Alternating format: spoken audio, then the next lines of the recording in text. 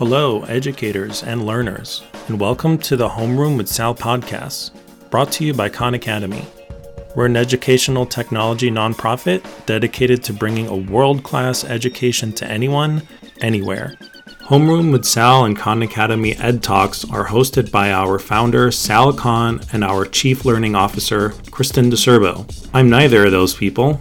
I'm Rioni Tonic. I'm on the product design team, working on design systems, and I'm here to introduce today's show. These shows were first shared as live-streamed videos on our Facebook and YouTube pages, as Sal and Kristen interviewed notable folks from the world of education, technology, finance, entertainment, and more. We've taken some of our favorite conversations from the live show and turned them into a podcast. Without further ado, here's the latest episode. So as I said, I'm excited today to welcome Matt Townsley. He is the author of Making Grades Matter, Standards-Based Grading in a Secondary PLC. So I'm looking forward to talking about all things grading. Welcome. Well, hello. Thank you very much for having me. Absolutely. So I always like to first ask people, how did you end up studying grading and grades? What was your path to get here? Yeah, that's a really fun question and one I'm really excited and passionate about. I don't think I went into education. I don't think anyone really went into education to get better at grading. In fact, it might just be something that we all have to do. Although in 2008, I was a high school math teacher here in Iowa, and I went to the state math teacher conference. And there was a breakout session. It was called How to Fix Your Broken Gradebook, led by another high school math teacher. And I thought, well, I'll just go and see if I can take something away back to my own classroom and get a little bit better. Kristen, literally that 45 to 50-minute session changed my professional career forever. I came back really excited, talked to our high school principal at the time, and just thanked him for allowing me to go back in 2008. And he just really encouraged me to say, hey, could you try out something that you learned from this session in your classroom? And I thought, well, there's only 9 weeks left in the school year. That seems kind of crazy, but I picked my last period geometry class and just started changing some things up related to grading. And as a result of that, I started reading every book or article or blog post I could find about grading. Fast forward a couple years later, I had a number of conversations with other teachers in our high school and our middle school, and they started thinking differently about grading. Fast forward another year or so later, and I got promoted to the district office, and we had this dilemma in our school in Solon, Iowa, this little rural community in Iowa, where some of our teachers were thinking differently about grading and others weren't yet. And so we had a decision to make. Were we going to kind of be okay with that middle ground, or were we going to go on a journey to see if we all wanted to think about grading differently? And so obviously we made that decision to all think about grading differently. And so my experience comes from being a classroom teacher, doing this standards-based grading thing, then also leading a change in our school district to make grading practices significantly different. You mentioned our book, Making Grades Matter. And again, as a high school math teacher, I don't really consider myself to be an author or really that great of a writer, but through others that have written books and heard about our work, we're actually encouraged to write our own book. And so in standards-based grading, it's not always viewed as something that is easily attainable at the secondary level in particular. And so our book really helps middle school and high school teachers take their next steps with standards-based grading. And so that's a little bit about my journey. Currently, though, I work at the University of Northern Iowa, where I teach future principals and superintendents, and then also support as many educators as possible to take their next steps towards more effective grading practices. And it's just a thrill to be here today, talk about a topic I'm really, really, really passionate about. That is great. So let's start at the beginning. What is standards-based grading? Yeah, great. Maybe the best way to explain it is it's a philosophy or a process or a set of practices that really aim to communicate students' current levels of learning separately from their behaviors. When you think about maybe the grading practices that you and I experienced as a student, maybe we got like a 95% in a class, but that 95% could have mean we got 95% of the points, or it could have meant we actually got 100% of the points and turned in a couple assignments late. And so maybe in the past we've mixed kind of behaviors with learning. In standards-based grading, those two things are separate. And I think about when I take my car to a mechanic. Sometimes I do a 20-point inspection. And on that 20-point inspection, it tells me if my brakes are really good or not very good, if my battery is really good or not very good. And so the mechanic kind of breaks down the components of my vehicle and gives me very specific feedback on how well my car is doing in each one of those. And so that's the aim of standards-based grading, is really just to give our students a much more detailed perspective on a standard by standard basis, if you will, on what they're doing really well at and what they could get even better at. And also embeds elements of probably something I know you're very passionate about, mastery learning as well. And I hope we can talk more about that today. That's great. So from a student perspective, what are the benefits of grading this way as opposed to a more traditional way? Yeah, so maybe in the past, students have found themselves not really knowing what the currency of the classroom is. Sometimes it's just all about earning. When they're at that cusp of 89.4% and they want to get their grade up to an 89.5%, so they'll get rounded up to the favorable grade they want to get the scholarship or the honor roll or the GPA that they want. They may just ask the teacher, what can I do to improve my grade? And maybe the teacher is in a good mood that day and says, here's an extra credit crossword puzzle, or here's something else you can do. But maybe the teacher's not in that great of a mood, or just maybe has more of a, hey, you need to, just do better next time mindset. Because the currency of the classroom is all about earning at that point. When the currency of the classroom, which is what standards-based grading is all about, is more about learning, now a student might ask, hey, Mr. Townsley, I'm not very good yet at Pythagorean's theorem. Could I show you how I'm better at Pythagorean's theorem now? And by showing me as the teacher that they're actually better at Pythagorean's theorem, then as a result of that, their grade might improve, which is a good thing, right? Because if a student has learned more of the math stuff or the science stuff or the social studies stuff, they should of course have a better grade, because the purpose of grades is really to communicate students' current levels of learning. So students really, I believe, are more, they have more ownership in the learning process, because it's more about what they're in control of, which is the extent to which they've learned the standards in the class. Got it. So I see that link. So as we think about mastery learning here, one of the things that we're thinking about is that you're doing whatever the work you need is to increase your proficiency or work towards mastery. And it's not that you get one shot at a test and that's your score, but you can keep learning and keep trying and improving on that over time. Does that fit in then to this idea of grading based on standards? Yes, indeed it does. And in my own research, I've read quite a bit about mastery learning, so I can confirm this on that level, Kristen. As I think back to mastery learning, I think of Benjamin Bloom and others that have really set the foundation for what mastery learning is. And back in the day, there was this mentality of, well, only a certain percent of the students ought to deserve an A, or only a certain element of students ought to be successful in a class, kind of that bell-shaped curve IQ testing mentality. But when Bloom and others really challenged that mindset, they said, you know what? If we provide students more time and the right conditions, many, many, many, many more students can learn at a high level. In other words, if achievement can be constant and time can become the variable, then even more students can learn at a high level. And as I think about standards-based grading, that's really what it aims to do. As I think about the grading practices, again, that maybe you and I experienced back in the day, Kristen, if we did not do very well kind of early on in the learning process, maybe we, turned in some homework assignments that we didn't really understand what was going on in our class, we kind of dug ourselves into a hole, point-wise or percentage-wise. Within a standards-based grading mindset, it's really all about how much has a student learned. And if Kristen, if you or I are in the same class and you maybe learn it before I do, one of the premises of standards-based grading is it doesn't really matter when a student learns it. We honor the fact that students learn at different rates and different paces. And if my learning comes later, I'm going to erase that old version of learning in the gradebook. I'm going to replace it with more recent evidence of learning. And again, that's maybe a mindset shift in particular for many of our secondary educators out there. But it really it's not necessarily a new idea. It comes from years and years and years of theory and research related to mastery learning.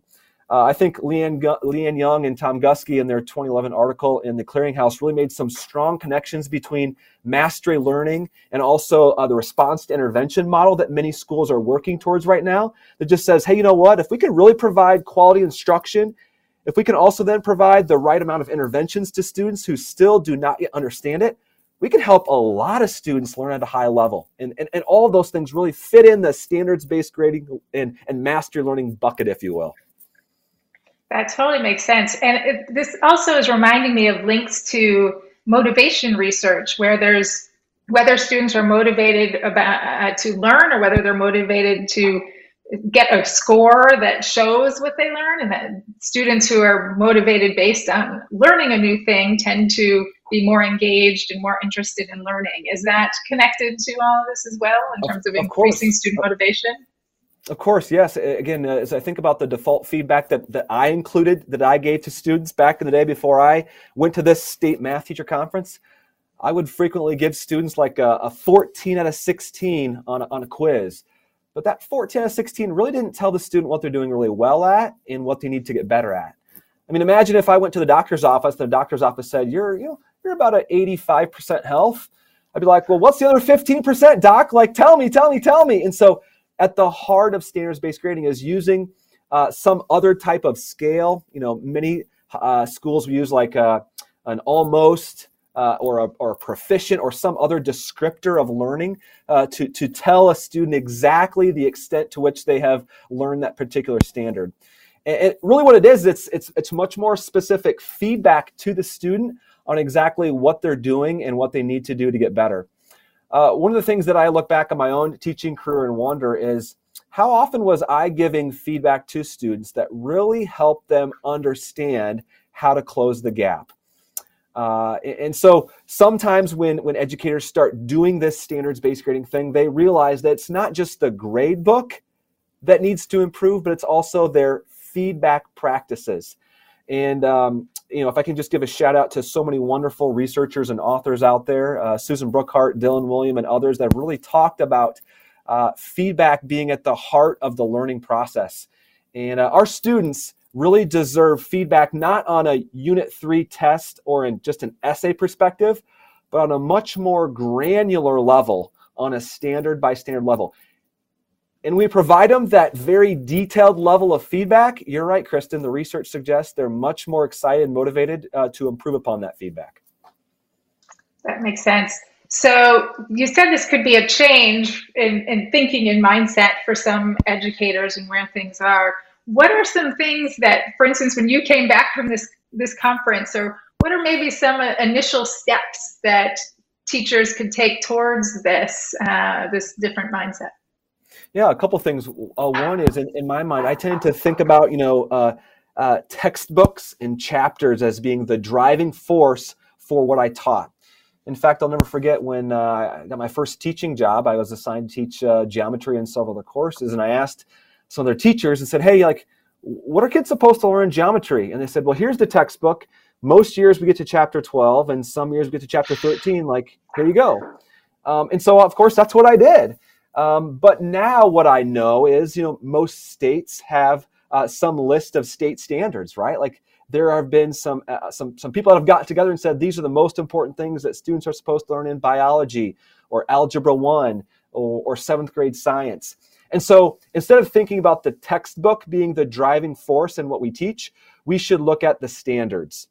I worked with some PE teachers even in our school district, and they said, well, I was just so used to always doing, the volleyball unit or the PE or the football unit. And frankly, that's the way they've always done it. And so that's okay. But we started thinking about, what are the specific learning goals? What are the specific standards that students are supposed to be learning in PE or 7th grade science or math? And so instead of thinking about the activities and the units as being the driver, we have to first start thinking about the standards or the learning goals being the driver.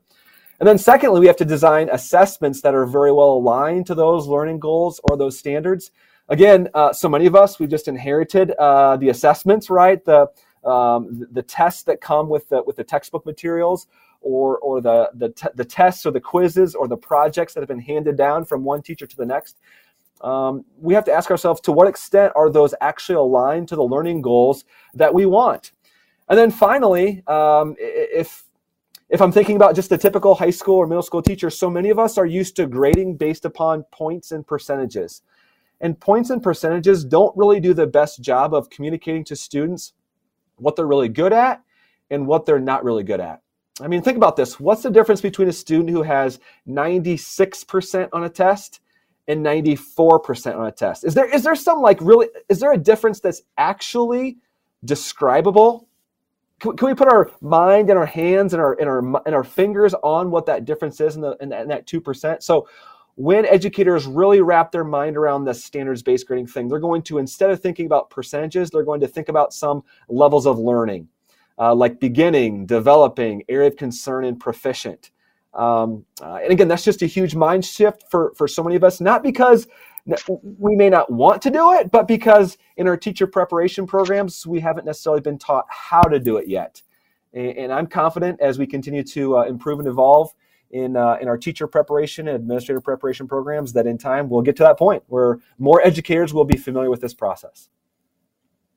Yeah, so that leads me to think, how much can a teacher do this on their own versus how much do they need the school support, changing what the report cards look like, changing what the parents are expecting to come home and where those are. What's the balance between those? Oh, Kristen, you're giving me some good flashbacks to 2008, 2009 as myself and just a few other teachers as we started doing it. Frankly, Kristen, it was an uphill battle for a number of years, because in our classrooms we were trying to reculture, as I referred to earlier, as the currency of our classroom for students being all about learning. And again, this is not because the other teachers from our school were consciously doing it, but that's just because that's just what they knew. And so students in my class I might have been the only teacher that they had all day long where the currency of the classroom was learning early on. And so it takes a really passionate, knowledgeable teacher to say, you know what, there's going to be some hiccups. There are going to be some implementation dips along the way. And one very specific one, as we think about, again, this idea of mastery learning, is that time becomes the variable, not the constant. We want achievement to be the constant. So myself as a teacher, I have to figure out times during my class period or times during the school day where I can provide additional instruction to students who have not yet demonstrated understanding of Pythagorean's theorem or the other standards in the classroom. And that's much easier when the whole school is on board. We'll hear about schools doing an intervention time or a what I need time, or if their mascot is tiger, a tiger time, where school-wide students are provided time for additional instruction and reassessments. If those specific times during the day are not in place, and if the culture of most classrooms is still more about earning than it is about learning, for individual teachers, this is going to be a pretty big uphill battle. And so that's why in our book, Making Grades Matter, we talk about the individual classroom shifts in many of our chapters. And we talk about doing it as a team, as a professional learning community together. And in the final chapter of our book, we also talk about specifically how to make this entire shift as a school. And so in the research that I've done and that I've seen, Kristen, almost always there is a certain level of an implementation dip that happens. And it's most often because we're not approaching it as an entire school and understanding that there will be an implementation dip. And so I appreciate that question. So I want to encourage listeners and viewers out there that are really thinking about making the shifts to know and appreciate the implementation dip and to write it out and to encourage our entire school to make these changes in time. And it really does take time. That totally makes sense. So we have a couple of questions that are similar to each other and along the same line. So one from Aviv and one from Lance McConnell. So what are the things to start to work with teachers to help shift mindsets? And Aviv asked, if teachers have less flexibility, what are some things that they can do, again, a first couple of steps to start changing their practice? Yeah, I'd say a couple things. One is just to first take kind of a balcony view and say, what's the purpose of grades in my classroom? Sometimes we'll kind of jump right down to the actionable things that a teacher should do. And like maybe instead of giving zeros for incomplete work, maybe just give 50s. Sometimes we'll hear about schools doing that. And while that's an admirable practice, in absence of really focusing on what's the purpose of grades. The purpose of grades is to communicate learning. So just having the conversation with a department, having a conversation with an individual teacher, having a conversation at a faculty meeting, like what do we believe as a school or as a team is the purpose of grading? And then while we're waiting for maybe everyone to move forward in an actionable way and some of the things I mentioned earlier, individual teachers can start doing what I call having one foot in the standards-based grading world and 1 foot in the traditional grading world. And we can experiment with our students. For example, at an upcoming test, if you know as a teacher that you cannot yet put like a 1, 2, 3, or 4 or a area of concern beginning almost there proficient in the gradebook yet, you could still provide that same level of feedback to students on an upcoming test for each standard or learning goal, and just ask students, hey, with this level of feedback, what do you want to do next? How can I help you as a teacher improve on these learning goals? What can you do as a student to improve on these learning goals? And you can have the conversation without having to change anything at all in the gradebook. Now, in that scenario, you would still put whatever the building or the district requires, like a percentage in the gradebook, but you would have the conversation with your students to see how they would react to a much more specific learning goal feedback. And I think what most educators will find is that students actually crave that same level of feedback. One of the things I did in my own classroom is I started asking students about the level of feedback they got from their drama director or their musical director or their band instructor or their football coach. And most often, all of those extracurricular or co-curricular sponsors and coaches gave them very detailed feedback. And so I think if we make that connection, even if we can't be all in the gradebook because of building or district policy constraints, we can still begin to provide that same level of feedback to our students and see how they react to it.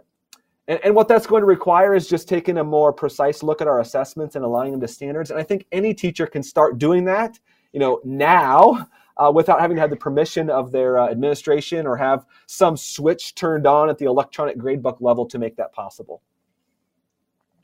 Great. Here's another question from Facebook, Greg Mullen.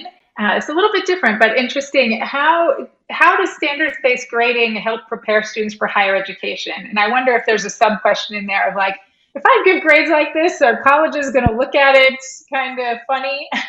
Yeah, fun to hear some of these names being thrown out there, Kristen. Thank you, Lance. Thank you, Greg, for your questions.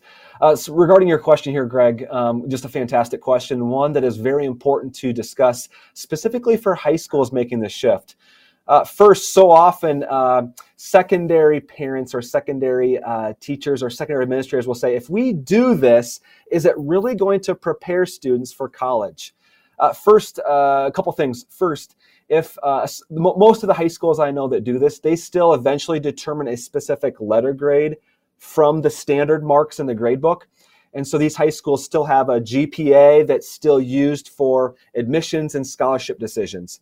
Now down the weeds a little bit, then the next question maybe Greg's thinking about is, but what if we provide students these multiple opportunities? What if we provide these redos and retakes in the spirit of mastery learning? They may or may not do that at the college level. Well, what we have to know at the K-12 level is our aim, because of federal legislation such as No Child Left Behind and Every Student Succeeds Act, our aim is to help as many kids as possible get it. Like, that's our job in the K-12 world. That may or may not be what the university and college folks are doing. And again, as a college professor, I can kind of speak to that there's just a different paradigm sometimes at the college or university level. So regardless of what college or universities do, our aim in K-12 is to help as many kids as possible get it. And so we believe that kids learn at different rates and different paces. So of course, then it makes sense to provide students multiple opportunities to demonstrate their learning through this whole reteaching and reassessment process. And finally, some research that I've done with Dr. Thomas Guskey and Dr. Thomas Buckmiller suggests that college students, at the end of their first semester freshman year, we actually went through some surveys and interviews of students who self-disclosed that they went to a high school that was doing this standards-based grading stuff. They shared with us in our research that was published towards the end of 2020 in the NASSP Bulletin Journal that they had just an okay time adjusting to the college and university level. And so if we have this idea in our mind that's somehow going to wreck them as they transition to the college university, our research suggests that's just not the case as well. So thank you, Greg, and others for that wonderful, wonderful question. Excellent. Lots of good questions coming in. Here's another one thinking about how does this apply to gifted students? Fantastic. And I wonder if there's thoughts about, does this create a ceiling that, that prevents gifted students from maybe moving into accelerated work or something? I think there's two facets that are actually beneficial to gifted education. One of them is this. I mean, I think about some students I had in my own classroom that were just high achievers, and I worked in a high achieving school district, one of the most high achieving school districts in the state of Iowa, and there were some students who they were still required. This was pre-standards based grading. They were still required to do the homework or the practice because there was a point value attached to it. But they knew, their parents knew, I knew that they really didn't need to do that practice. And so it was just busy work for the sake of getting points to get the grade they wanted. In a standards-based grading philosophy or school, there is no point value attached to assignments that are intended to be more practice-oriented. So if I'm a gifted student, now I no longer am subjected to doing busy work for the sake of busy work to get points. I think that's a huge win for our gifted students who may have other aspirations. Secondly, in some schools, what they will do is they'll say, wow, this student, based upon this assessment evidence I have right now, is already proficient. They're already rocking and rolling with a specific standard. And so I'm going to provide some level of extension activity for the student. Before, we would not have had that same detailed level of information for the learner, because prior to standards-based grading, we would not have known by the student, by the standard, who was already getting it. But with a standards-based grading mentality and gradebook, now we'll know specifically not just who the gifted students are, but the specific standards that they're absolutely rocking and rolling with. So, Kristen, I think to summarize, this standards-based grading thing can be very beneficial to gifted students or the high-achieving students, because it provides better information to them and to their teachers about where it is exactly they're rocking and rolling. And it frankly just eliminates some busy work that they may have been subjected to in the past. Great. All right, I'm gonna sneak in one more question here before we close out. So the other place that I've been hearing a lot about standards-based grading is in conversations around equity and in schools that are serving students from historically under-resourced communities. Tell me how you see standards-based grading potentially helping those students. Yeah, there's plenty of research that has been done about the factors that teachers consider in determining a grade. And this is, again, pre-standards-based grading. And what we'll find in that research is that often teachers consider things like participation, sometimes even attendance. And what we know when we look at students of different backgrounds is that by grading based upon participation and attendance, that is a very inequitable practice for some student groups. I also think about, just to focus in on a very specific practice that I'm ashamed to say that I did in my own classroom. That's awarding extra credit points for students bringing in materials such as Kleenex boxes or whiteboard markers. Think about the families that are able to do that and the families that are not able to do that.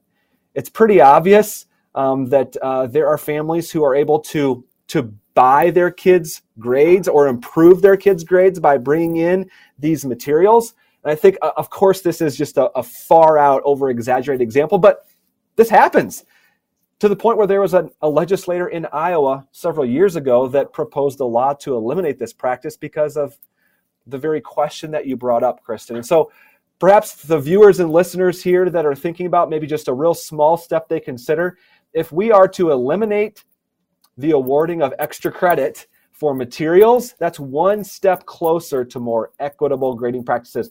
And if we want to eliminate providing some points in our classrooms for participation or for attendance, that would be another great and wonderful step we could do that is more equitable for students of different backgrounds and demographics. So yeah, and I'd just give a shout out to Joe Feldman, who wrote a fantastic book called Grading for Equity that speaks even more detail to this very topic. And so we're hearing some pretty big school districts across the state saying, we want to make some of these grading changes because equity is our driving force behind it.